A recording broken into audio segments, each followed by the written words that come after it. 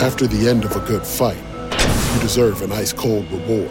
Modelo is the mark of a fighter. You've earned this rich golden lager with a crisp, refreshing taste. Because you know, the bigger the fight, the better the reward. You put in the hours, the energy, the tough labor.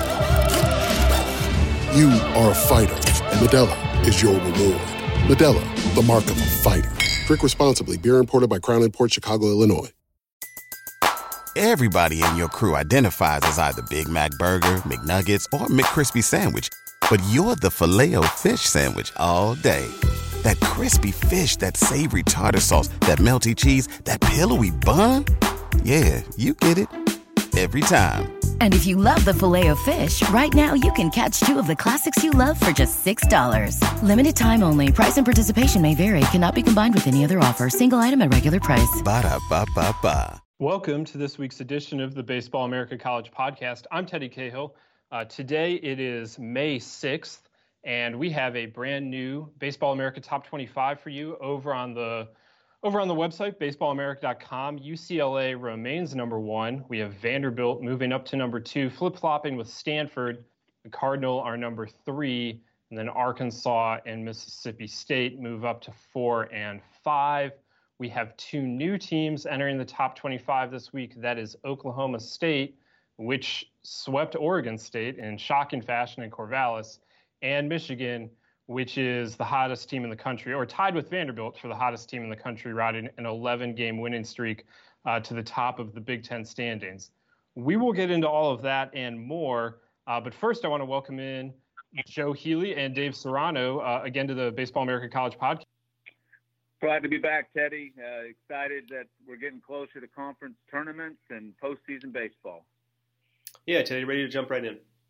All righty. So it was an exciting week around college baseball, I would say, as we get into May. Like Dave is saying, we are getting closer to Selection Monday. We're getting closer to conference tournaments. We are just 2 weeks away from most of those things kicking off, and I think the Patriot League actually gets going this weekend. In fact, I know the Patriot League gets going this weekend. So you'll have, for the conference tournament enthusiasts out there, you can really get going this weekend and go check out the Patriot League matchups. For most of the rest of the country, still a couple weeks away from that, which means there's still time for teams to make some moves. And that's kind of what happened over the weekend here in a few cases. I think that we should start out west, where you had UCLA going to Arizona State. It was an interesting matchup just in terms of UCLA is the best pitching staff in the country, Arizona State the best lineup in the country. UCLA comes out on top with the 2 games, wins the first 2 games of that series there in Phoenix, almost swept the series. The Sun Devils were able to come back late on Sunday to salvage the series. So UCLA remains at number 1 in the top 25 following that. But then Stanford also won 2 out of 3. They were at Southern Cal. And them dropping their Sunday game actually moved them into a tie for first place with Oregon State atop the Pac-12. UCLA is actually a game off the pace, kind of a little weird deal at the top of the standings in the Pac-12 right now, but UCLA also has already played both Stanford and Oregon State, whereas those two teams still have to play each other. The most interesting thing, I mean, that all was rather interesting, but the most interesting thing that happened in the Pac-12 this weekend, though, was in non-conference action when you had Oklahoma State going out to Corvallis for a matchup of the black and orange OSUs. There it is. The Cowboys came away with rather a shocking sweep. They won the first game behind some great pitching from Jensen Elliott and Peyton Battenfield. They got the offense going a little bit the next 2 days. The game 2 was still kind of a pitcher's duel, and then game 3 was a little bit of back and forth, and Oklahoma State able to come up with an 8-7 win to finish the sweep. That's the first time Oregon State has been swept at Goss Stadium since 2010. And I saw a stat floating around on Twitter that Oregon State had not been swept at home in a non-conference series since the 1940s. So obviously that was quite the win for Oklahoma State. how impressed were you guys with what the Cowboys were able to do in Corvallis? I think it's really impressive what they did. We had talked about this earlier in the year about the craziness of Oklahoma State scheduling a non-conference to go across the country and play Oregon State, not even realizing that the Cowboys would go in there and sweep them. I think that, what it comes down to is kind of what I talked about a couple weeks ago about as we get into postseason, we talked so much through the year about very good pitching staffs, and there's many of them around the country. There's arguments on who has the best one, and we know Oregon State has one of the better ones.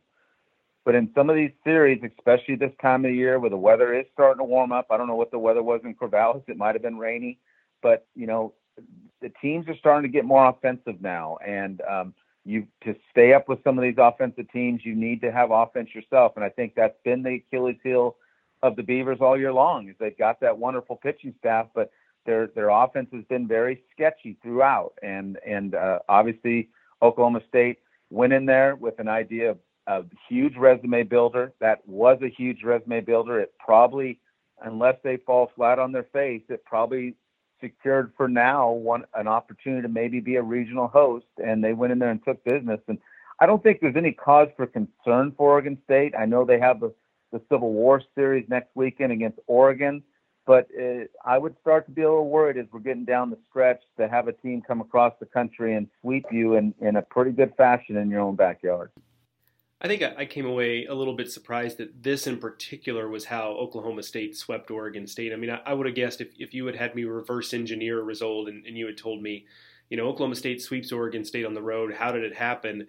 I kind of would have thought that Oklahoma State uglied up the series a little bit. And by that I mean, found a way to get into the Oregon State bullpens early and kind of made it a knockout, drag-out fight. We saw a little bit of that on Sunday when, Oregon State just really couldn't put Oklahoma State away and kind of they hung around, then ended up taking the lead and winning that game. But, Oklahoma State came out and just outpitched Oregon State the first couple of days of the weekend. And Oregon State can sometimes be, the pitching has been outstanding for them this year, but, I would have thought it would have been one of those series where maybe, Bryce Fimmel, because his stuff is not necessarily overpowering. Sometimes, if he just isn't on, he can get hit around a little bit, and Oklahoma State did a little bit of that, but I just wouldn't have assumed that this was the way Oklahoma State would get it done, to where, Jensen Elliott pitches as well as he does and just absolutely shuts them down. And then, they come back and get a good bullpen day on Saturday to shut down Oregon State again. It really wasn't, I have to admit, when I went back and looked and kind of saw how they did it, I was a little bit surprised that in particular was how it happened. I thought it would have been kind of 3 games more like what we saw on Sunday. Yeah, what Jensen Elliott was able to do was very impressive. 2 hits, 7 innings, no runs on Friday night, and can't lose what Battenfield did. He retired all 6 hitters that he faced, and he struck out the side in the 9th, ending the game by striking out Rutschman. So obviously just a big spot for him to come through. And then I thought the way that they hit the ball was pretty impressive. Now, Oregon State did not have Grant Gambrell on Sunday. They kind of held him out as just kind of a precautionary deal. Just because of how much he's thrown this year. And so, that does change things a little bit, but still, for what Oklahoma State was able to do to go across the country and to go into a pretty tough environment, just ask Minnesota about that, just ask any Pac-12 team about that, and come out with a sweep I was very impressed. And I think that, Oklahoma State has some they have some really nice pieces, and if they're putting it together here down the stretch, they're going to be a dangerous team come tournament time. On the flip side, though, Dave, you said there's not really a ton of cause for concern yet with Oregon State. They did go 0-4 this last week, and if you take it back a week further, they dropped 2 midweek games at Nevada. They did then sweep Washington State, but that sweep wasn't. Not all sweeps are created equal. They took 16 innings to win one of those games against Washington State, and another one was rather close, and that's by far the worst team in the pack. So I feel like Oregon State's been a little shaky here for the last couple weeks. Is there anything here to be concerned about, or is this something that they just need to kind of get fixed in the next couple weeks and then build some momentum towards the start of regionals? Well, as a former coach, if I'm sitting in that dugout or in their office today, I would be concerned, obviously, over the resume you just talked about over the last 3 weeks, and even their wins have been kind of ugly. It's the defending national champion. It's Oregon State. They still are in a good position to maybe host. That could have maybe put them on the bubble a little bit. I still think someone's going to have to do something to beat them as we get into postseason. But yes, I mean, absolutely. They need to clean their game up. They need to start playing better baseball, especially as we get down the stretch. The Pac-12 does not have a conference tournament, but they're going to have to finish strong and continue as they go into postseason. This isn't the time of year you want to start playing your best baseball at this time of the year. They've chosen to start playing their worst baseball, and that would be a cause of concern if you're in that program, if you're a player or you're a coach. You would start kind of be looking around what's going on, because they had been so consistent throughout the majority of the year, even with an offense that wasn't, as we know, a juggernaut, but their pitching had been so consistent, and now that's letting in a little bit, and it's allowing teams to be more successful against them. Yeah, I mean, I kind of agree. I mean, I think there actually is a little bit of concern here, just because I think this kind of shows where they might be a little bit vulnerable in postseason play. And we've talked about this a lot this year, that the postseason is just kind of a different animal. And I think the Friday game is a great example. I mean, that's the type of game that can happen when you get into a regional, even as a host. I mean, you never know when you're going to get drawn with a 4 seed, and because for a couple of reasons. I mean, one, you don't necessarily know going into it what kind of 4 seeds you're going to get, and a lot of times you can kind of bank on getting a team from your general region you might be a little more familiar with, but not always. Sometimes they have to send 4 seeds from the Northeast somewhere, for example. So you just never know what 4 seed you're going to get, and you don't know that you're going to get drawn across from a 4 seed that has a guy on Friday who's capable of that kind of performance. And so that's a little bit concerning, that, hey, we could get drawn up against somebody like that. And if we get into a situation where our offense, can't generate any offense our offense can't generate any runs against them, it's going to put our pitchers in a position where they have to be perfect. And they have been a lot this year, but you just can't really bank on that. But setting that aside, because that can happen to really anyone, I think this might have been a window into, look, if the pitching isn't quite there, and, without Kevin Abel for sure now, and, you mentioned Grant Gambrell being out just to kind of get him some rest. But, if something like that were to be the case over a regional weekend, I think it can really put him against the wall, where the pitching just isn't quite as good. And when the pitching isn't quite as good, can that offense really make all that up?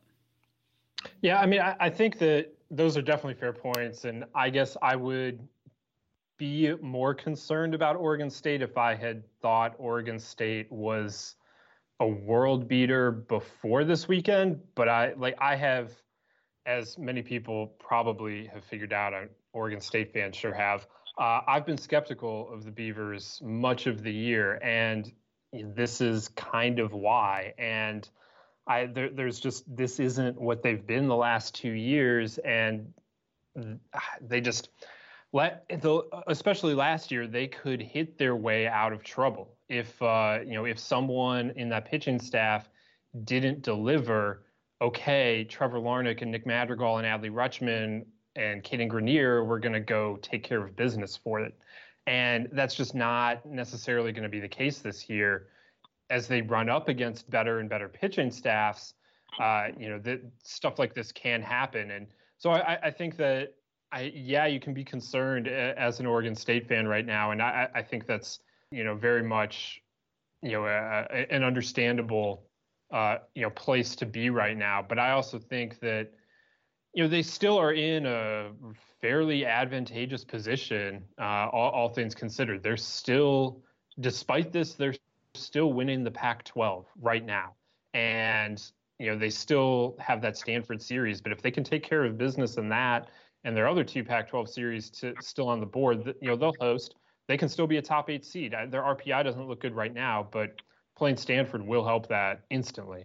And so I think that they're it's not where they want to be on May 6th, but it's not in an unsalvageable position by any means. So I think that it was a shocking result, and I guess it can go one of 2 ways from here. Either Oregon State, I don't want to say wakes up, but takes this and moves forward with it and learns from it, or this is kind of the start of something, or the further manifestation of these problems, and we'll only see it, kind of, I don't want to say spiral, but it, it can start rolling downhill in a bad way as well. So we'll see which direction Oregon State takes that in the weeks to come. But right now, big result for Oklahoma State, which probably just moved up to the host line with that sweep.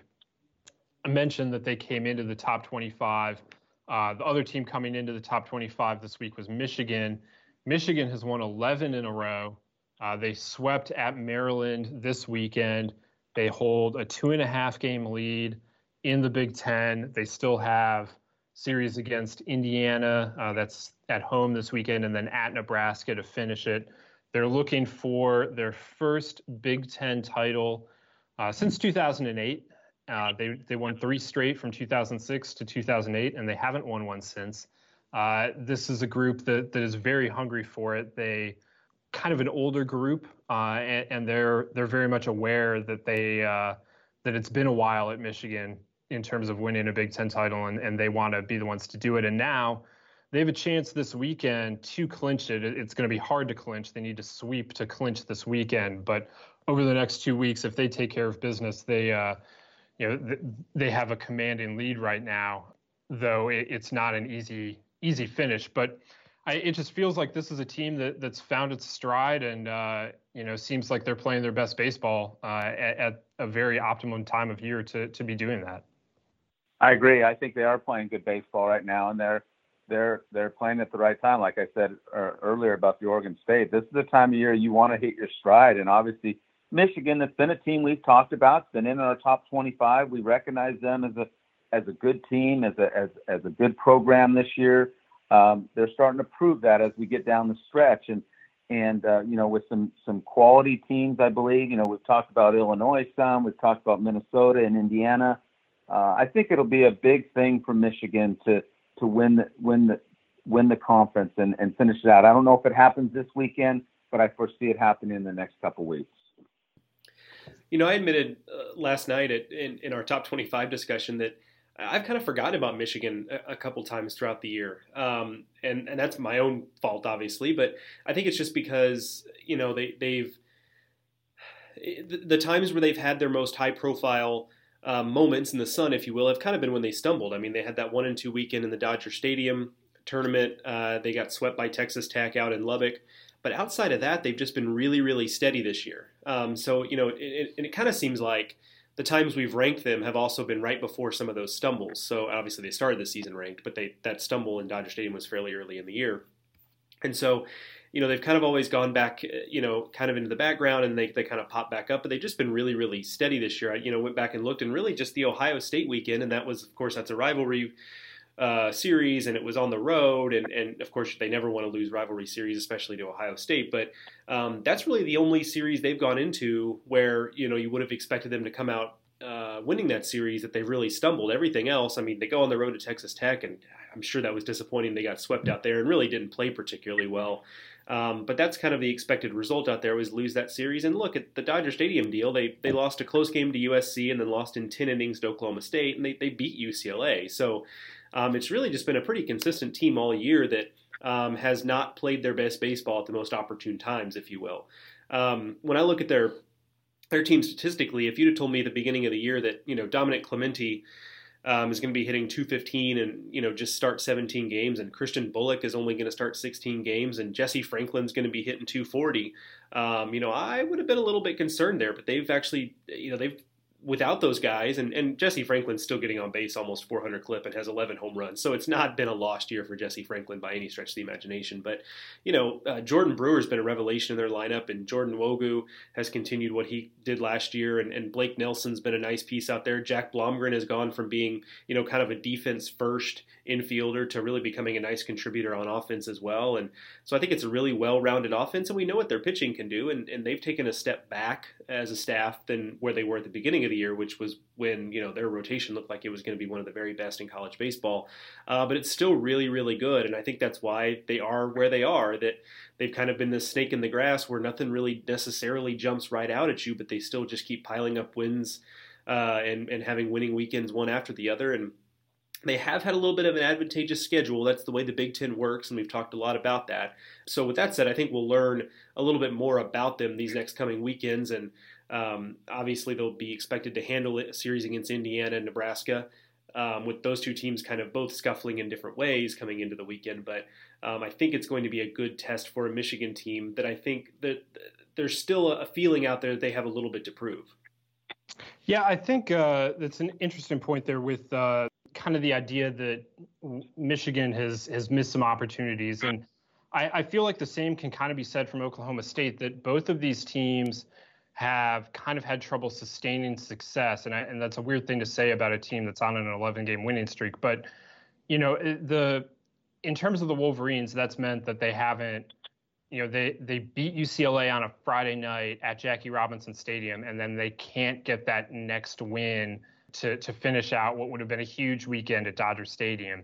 And then they get hot again, and then they go to Texas Tech and kind of fall on their face. And, you know, then they get hot again. They beat Minnesota at home in a really big kind of emotional series. And then they go to Ohio State for a rivalry series they're very amped up for, that Eric Bakich told me that they'd been working all year towards, that like a lot of Ohio State and Michigan programs do. Ohio State beats them.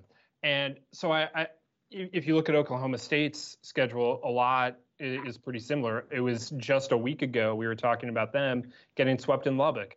And, you know, that was coming off of a sweep of Texas. And these two teams have just kind of had some trouble sustaining success, and that's why they've been in and out of the top 25 at times this season.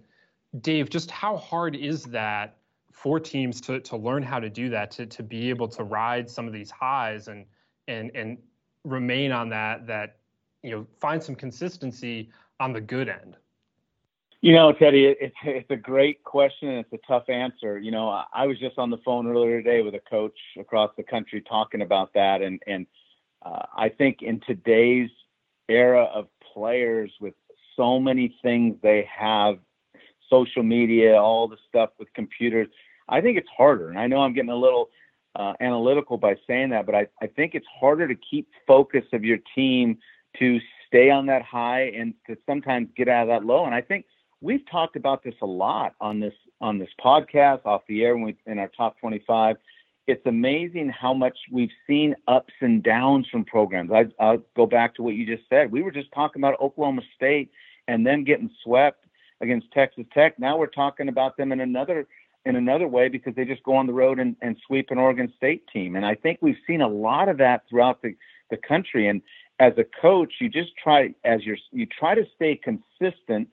I heard a lot this weekend from teams talking about how hard it is to maintain that focus on Sundays and finish the job or get the job taken care of where you don't get swept. And I just think it's become harder nowadays with kids to maintain that focus of being successful and when things are going good, continuing to build on that and get better. And that's why I have so much respect for the programs that I see consistently in the top 10, the UCLAs, the Stanford, the Vanderbilt and I know you're going to talk about this later, their resume of consistent success has just been so consistent throughout the year. But then there's a lot of other programs that have struggled with that. And so that's the $1 million question as a coach. How do you maintain that focus and how do you maintain that drive throughout the whole 56-game schedule? Because I know once you get to the postseason and your name's called on Selection Monday, the focus clicks in. But I'm a firm believer if the focus hasn't been a daily routine, it's hard to just click it in and then have it maintained throughout the playoffs. That's just my opinion on that. Yeah, I mean, that's a very interesting perspective that obviously Joe and I cannot provide. So we appreciate you trying to. It's a difficult question to answer, like you said. I appreciate you giving it your best shot there, Joe.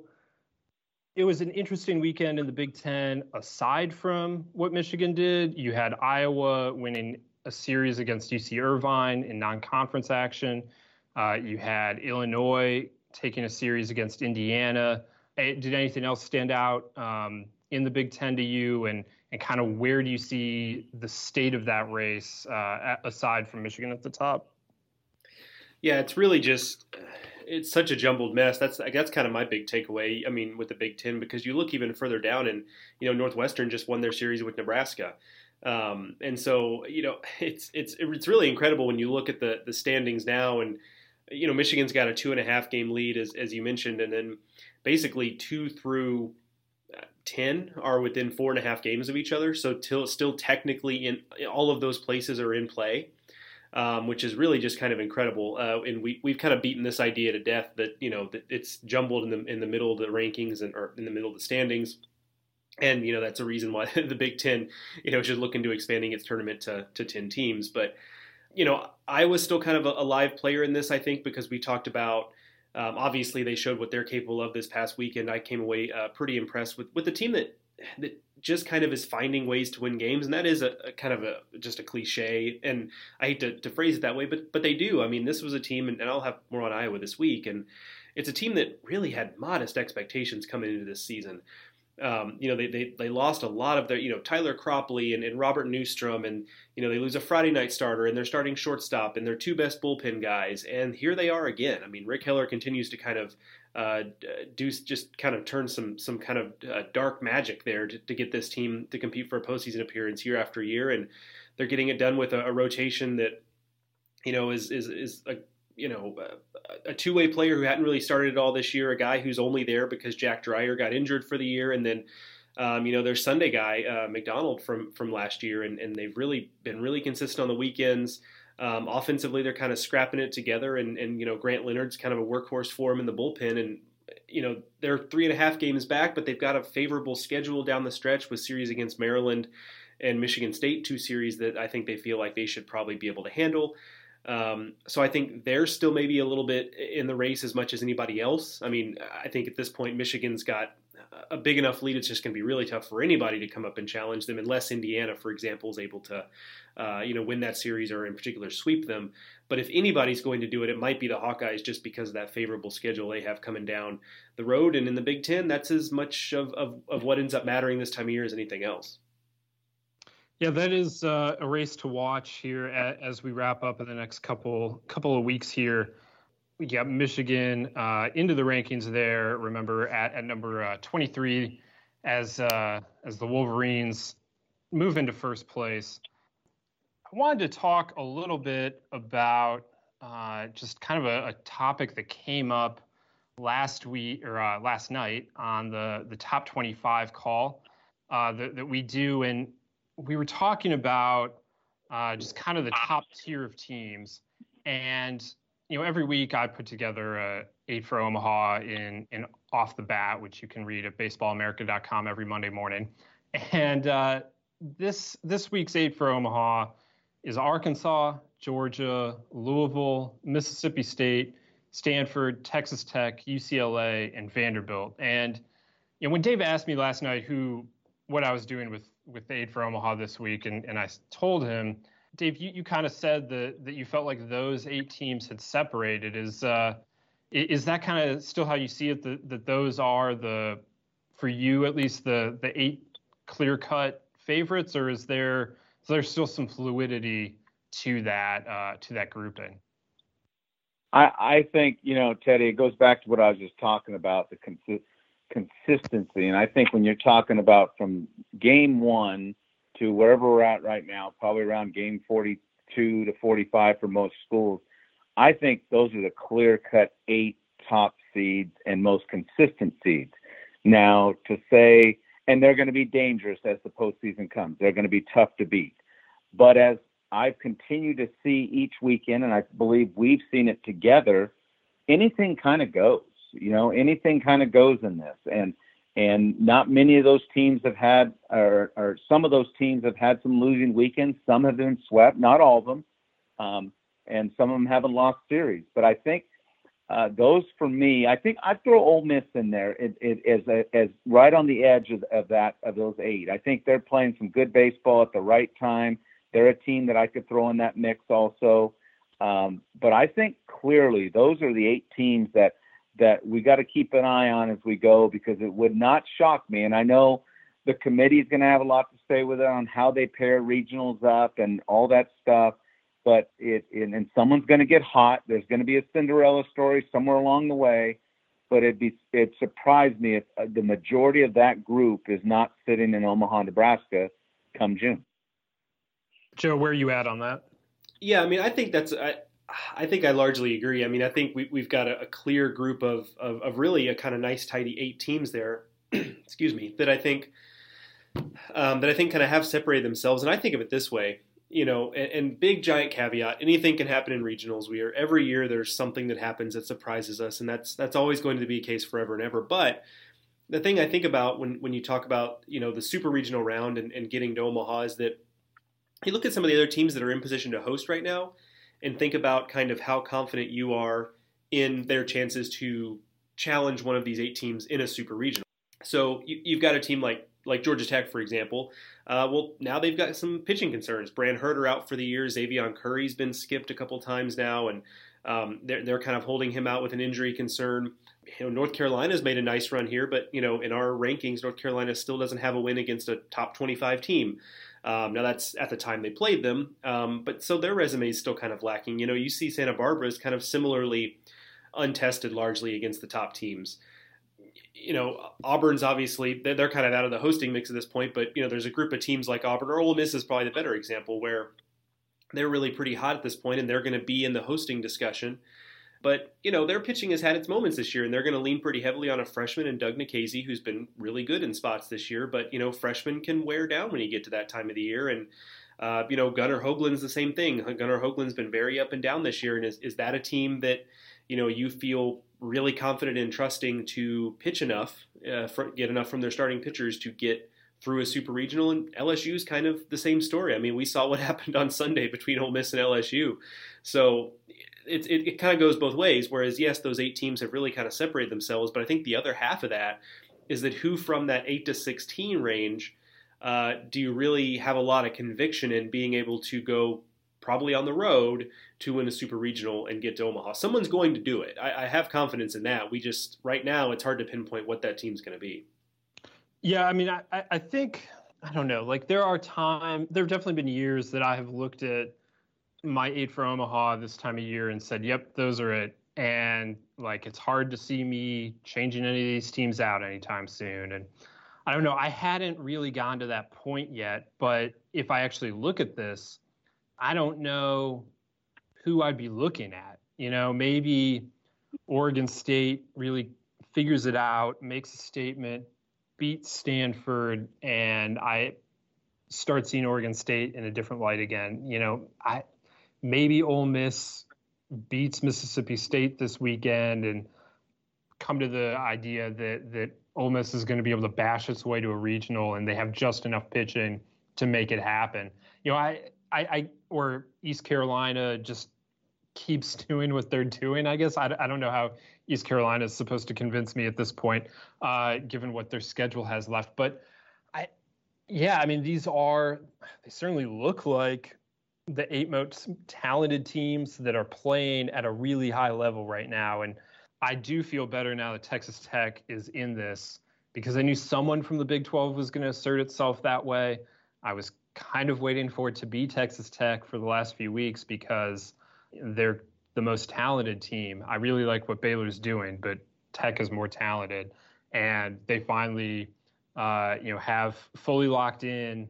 They went on the road, swept a big series against Oklahoma, and it looks a lot like what the Tim Tadlock teams that have gone to Omaha look like, in that it's a little messy on the mound, but there are some power arms they can go to, and there is enough reliability that they're going to have some length from some starters and length from some relievers too. That they're going to piece it together, but there are enough pieces there to make everything work.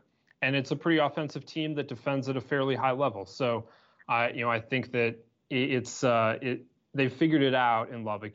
We figured they were going to eventually. It took them until the second half of the season. Sometimes that happens, especially when they have as many new pieces as they did this year. So, it's an interesting look here, and I don't know. I'm not going to say that I'm not making any changes the next few next few weeks here, because I'm sure that some team will move in or out. But I think that, yeah, if this was the group that, we saw in Omaha in June, I don't think any of us would be altogether surprised by that at all.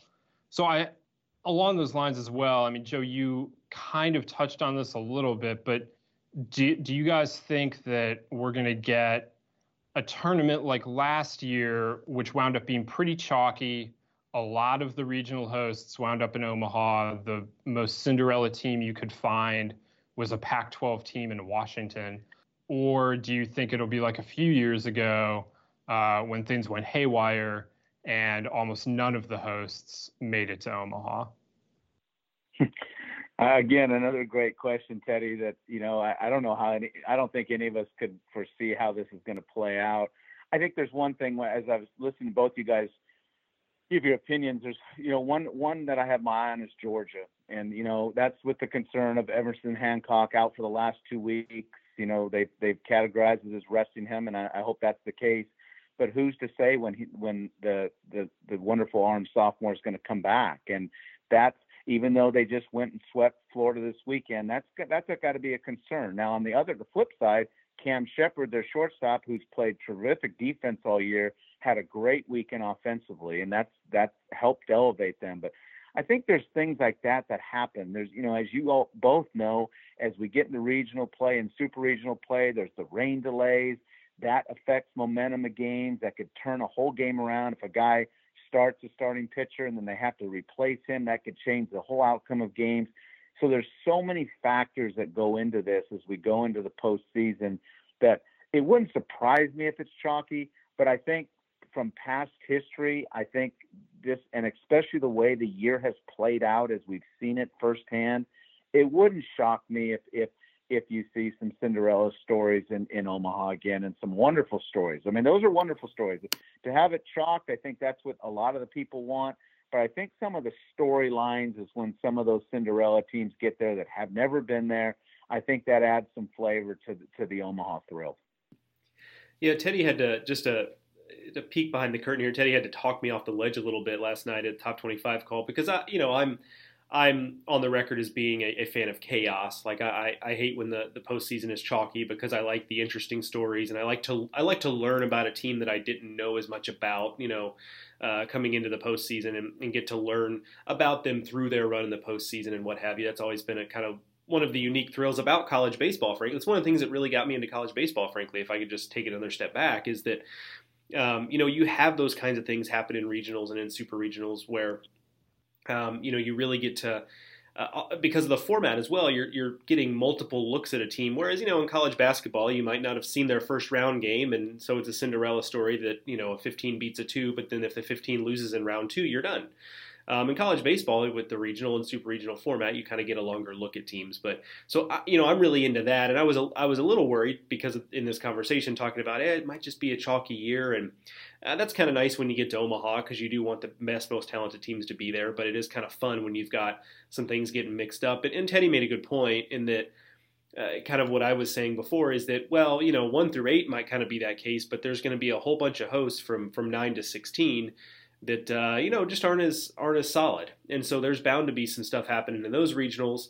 Now that might make it more likely that we have a chalky super regional round, so that could be the case, but that's a small sample size, and you think it happens. So I think we still might have some fun regionals. I've come around to your point on that, Teddy, in that maybe it's not at the very, very top, but I think chances are we are going to see some things happen with some of those hosts on the back end that maybe either backed their way into hosting or have come, on and off the hosting bubble several times this season.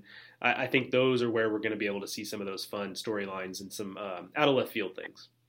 Yeah, I mean, I don't know who this year's Tennessee Tech is. That's always a popular question when I go on other radio shows and the like.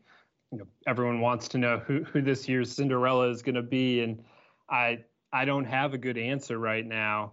There's no ready-made one the way that, we could see Tennessee Tech coming a year ago, or, some of the other Cinderellas in the past. But, last year we had Stetson and we had Tennessee Tech in super regionals, and Neither one wound up making it to Omaha, but it was still fun to see, first of all, a team like Stetson get a chance to host, and then both of them get a chance to play on the super regional level, and in Tennessee Tech's case, get a win away from Omaha. Stetson was swept at North Carolina, but both of those teams brought something new to that round, and we'll probably see something like that this year, I would guess, but it's also it's rare that you get Stony Brook or Kent State in Omaha.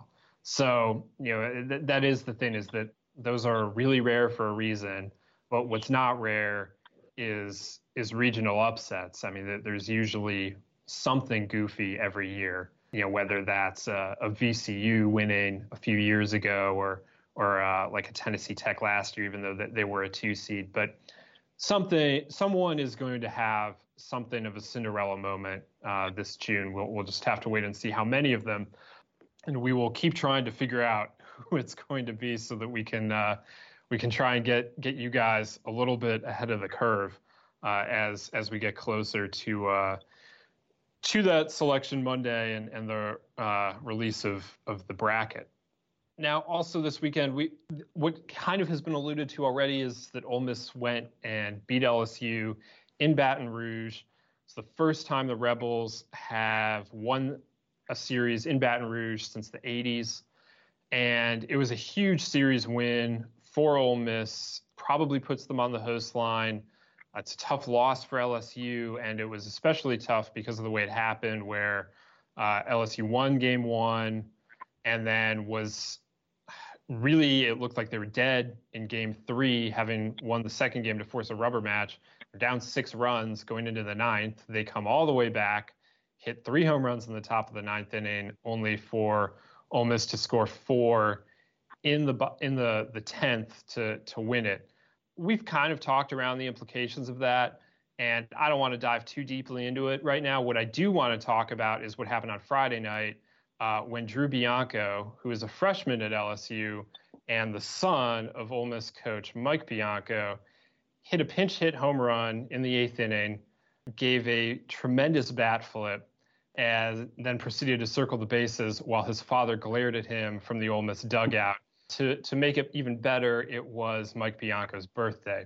So ultimately, Mike got the last laugh there with the series win, but Drew did enjoy the home run a lot. And I'm going to guess that had very little to do with who it came against and a lot to do with how far it went, because it was absolutely blasted.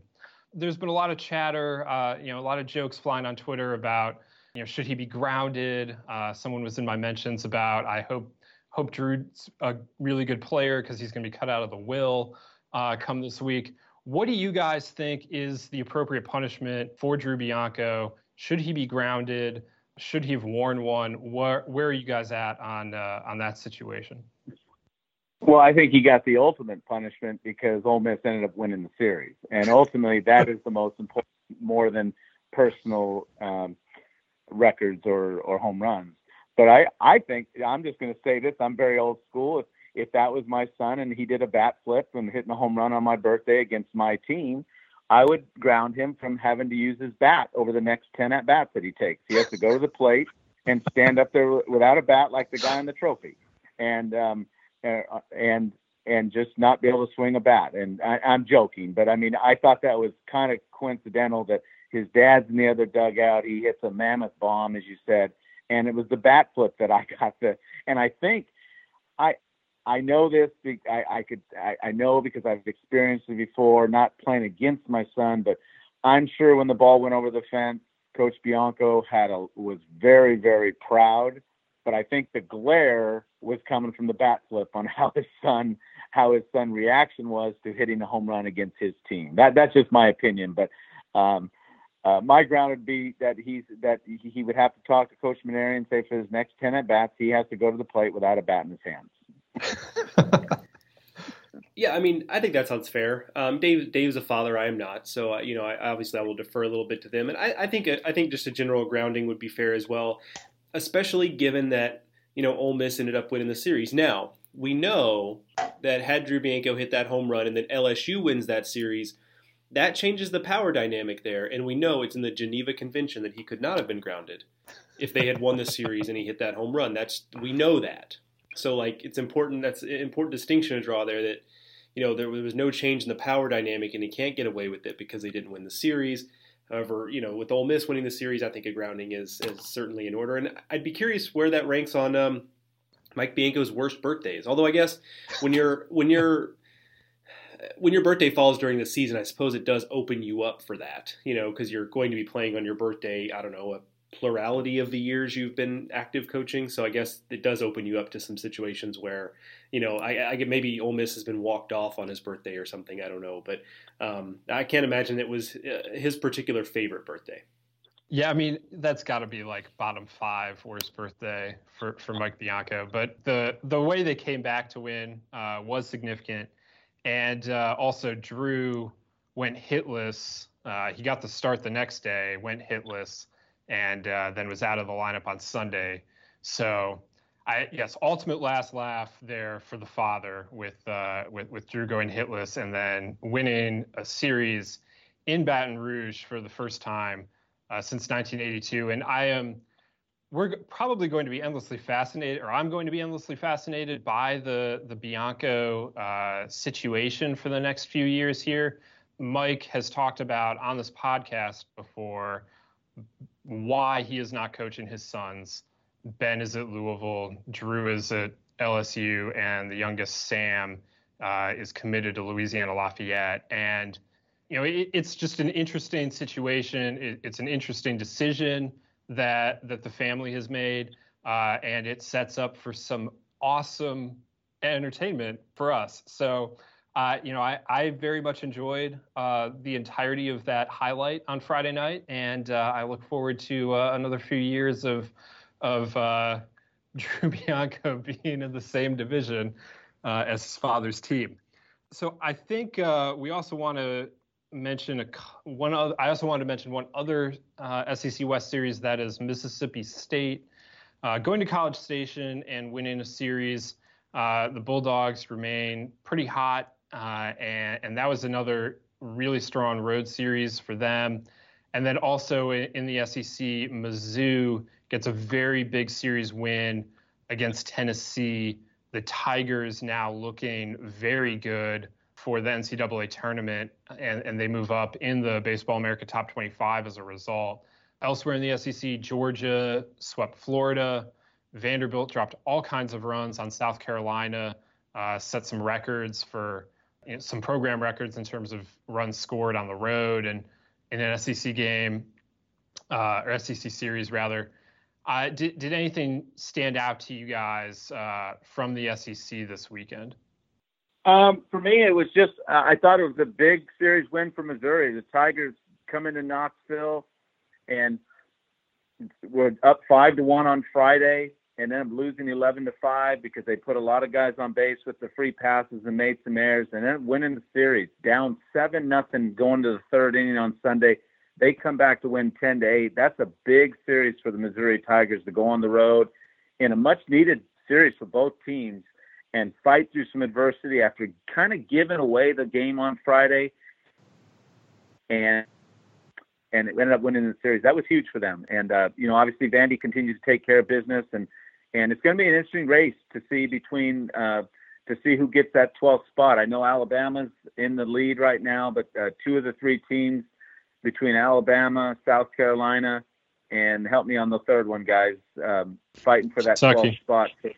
And Kentucky fighting for that 3rd spot. And that's going to be interesting to see. But I kudos to Missouri coming into Knoxville. And we talked about this last night. I mean, Missouri's a team to be reckoned with. They've got some good pitching, and they've shown their offense is coming around a little bit more. They're a team to be reckoned with as we move on.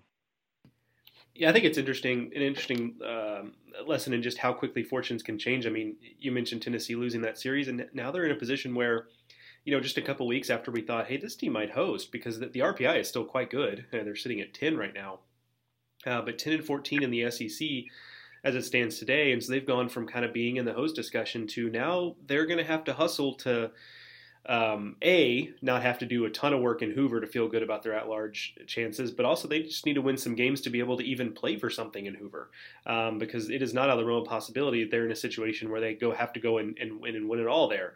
So things can change pretty quickly. And then you look at Florida, and things have really gone sideways on Florida. I think I saw where this is the third time they've been swept on the road this year. Obviously, just got swept by Georgia. And Florida's in a situation where they at this point, barring a torrid run to finish the season, which I guess we can't rule out. But barring that, they are in a position where they are probably just going to have to win it all in Hoover to get into the postseason, because things have really gone sideways on them this season.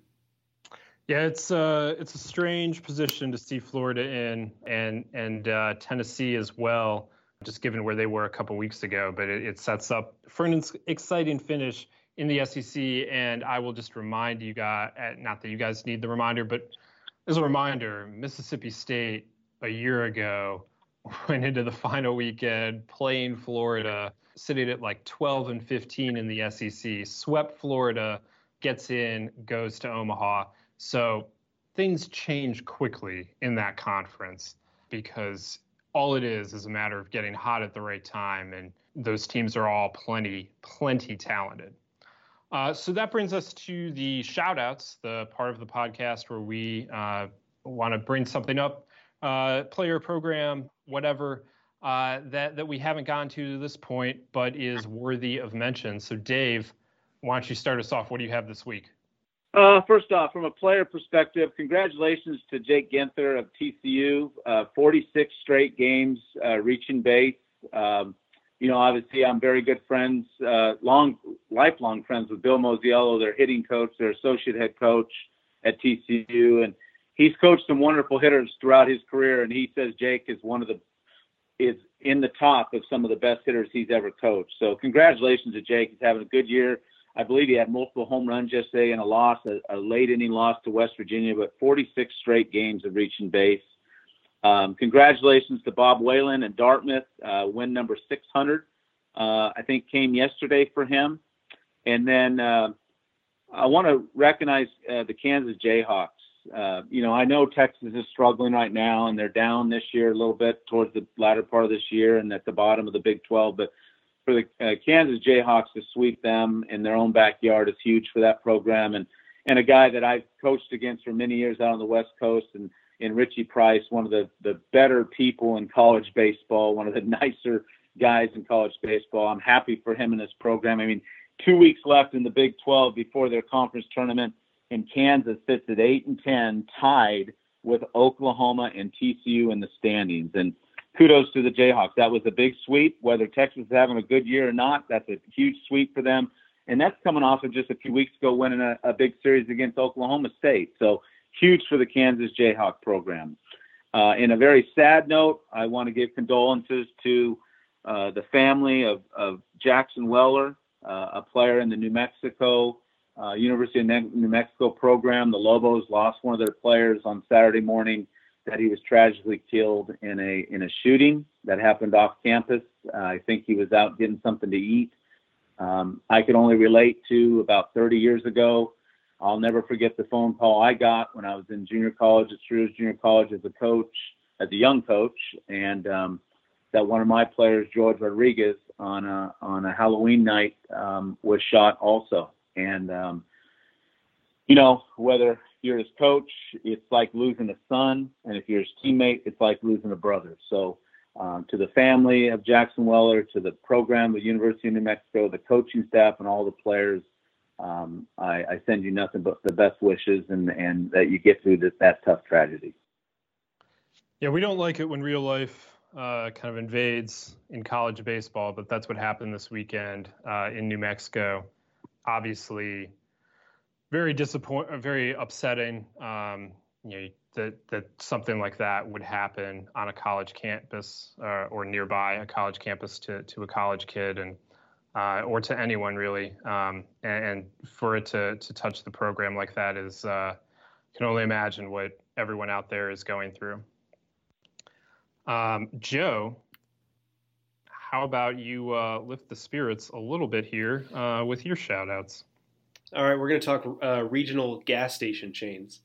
because I didn't really realize, I spend a lot of time driving on the weekends to games out here in the Midwest and in other parts of the country, and I did that for a while down in the South as well. And I didn't realize like really how brand loyal I am, because I would have never really considered it too much.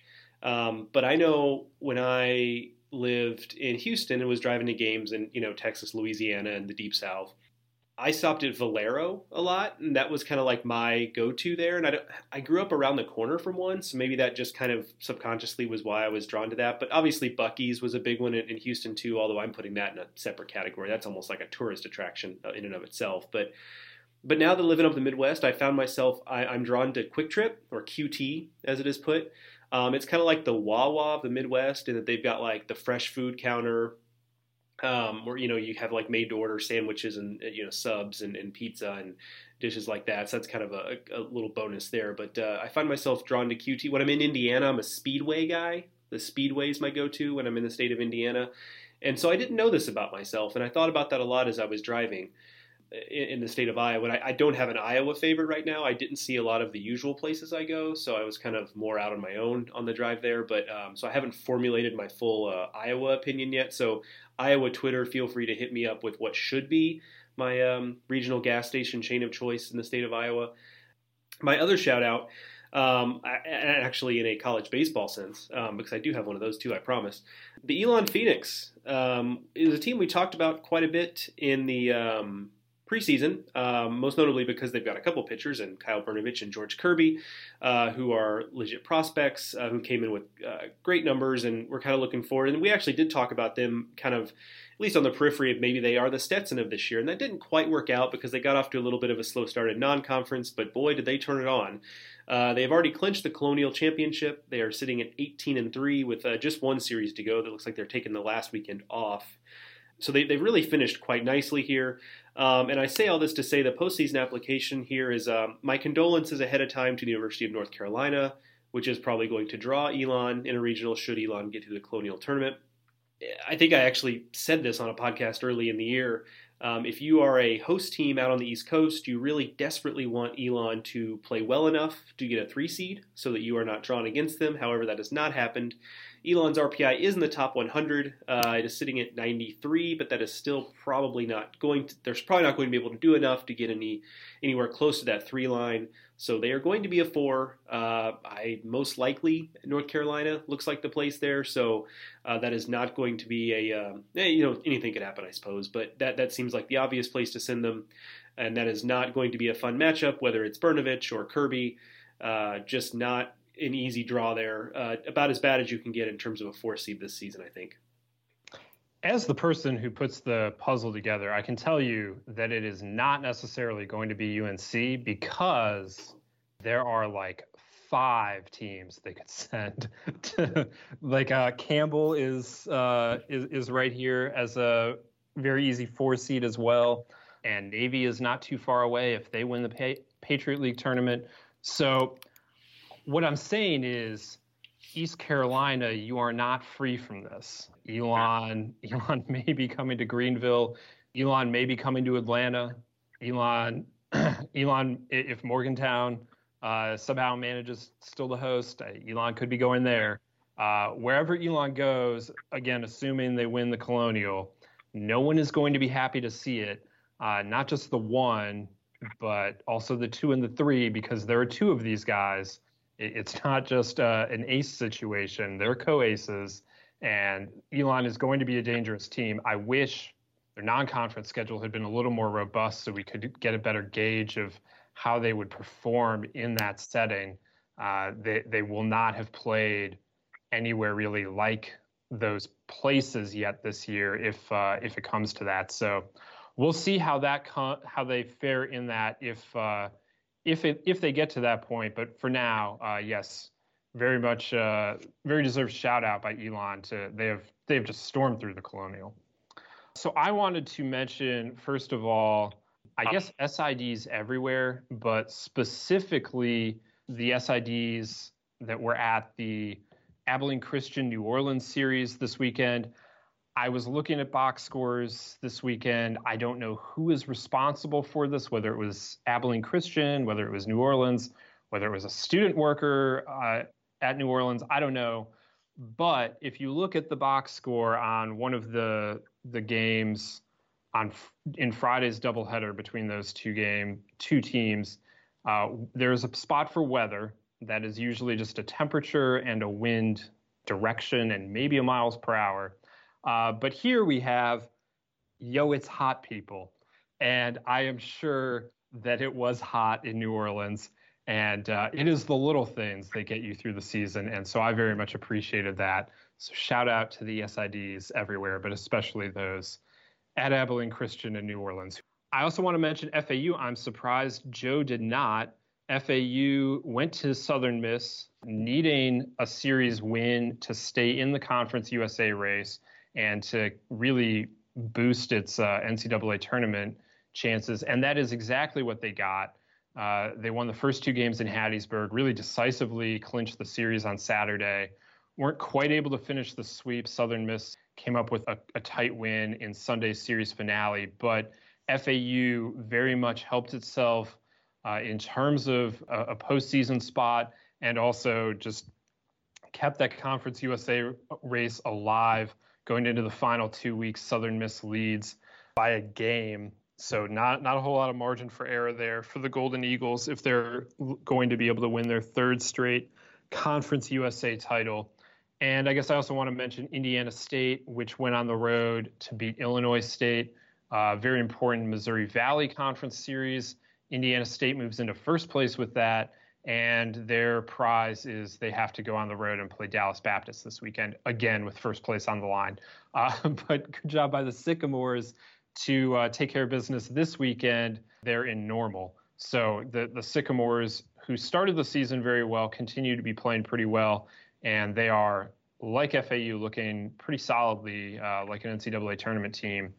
Now, looking ahead, this week is rivalry week in college baseball. We have Ole Miss against Mississippi State. We have Cal and Stanford. We have Bedlam out there in Oklahoma.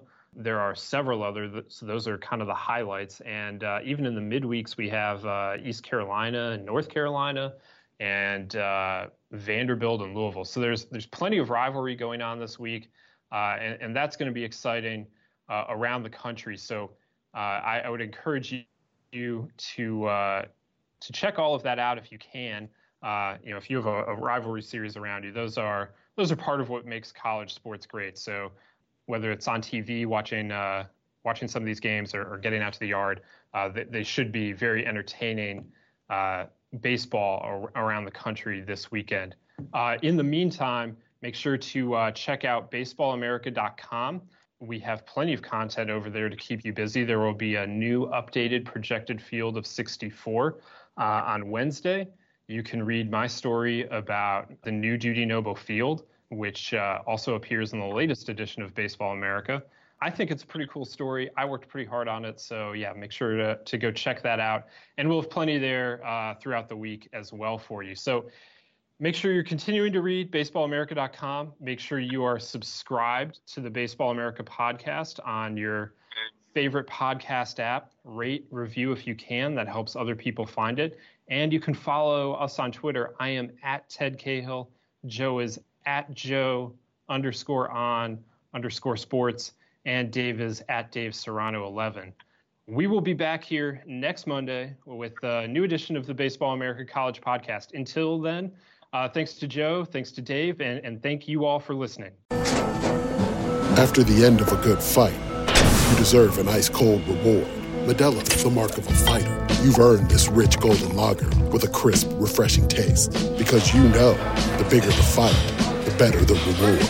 You put in the hours, the energy, the tough labor. You are a fighter, and Modelo is your reward. Modelo, the mark of a fighter. Drink responsibly. Beer imported by Crown Imports, Chicago, Illinois.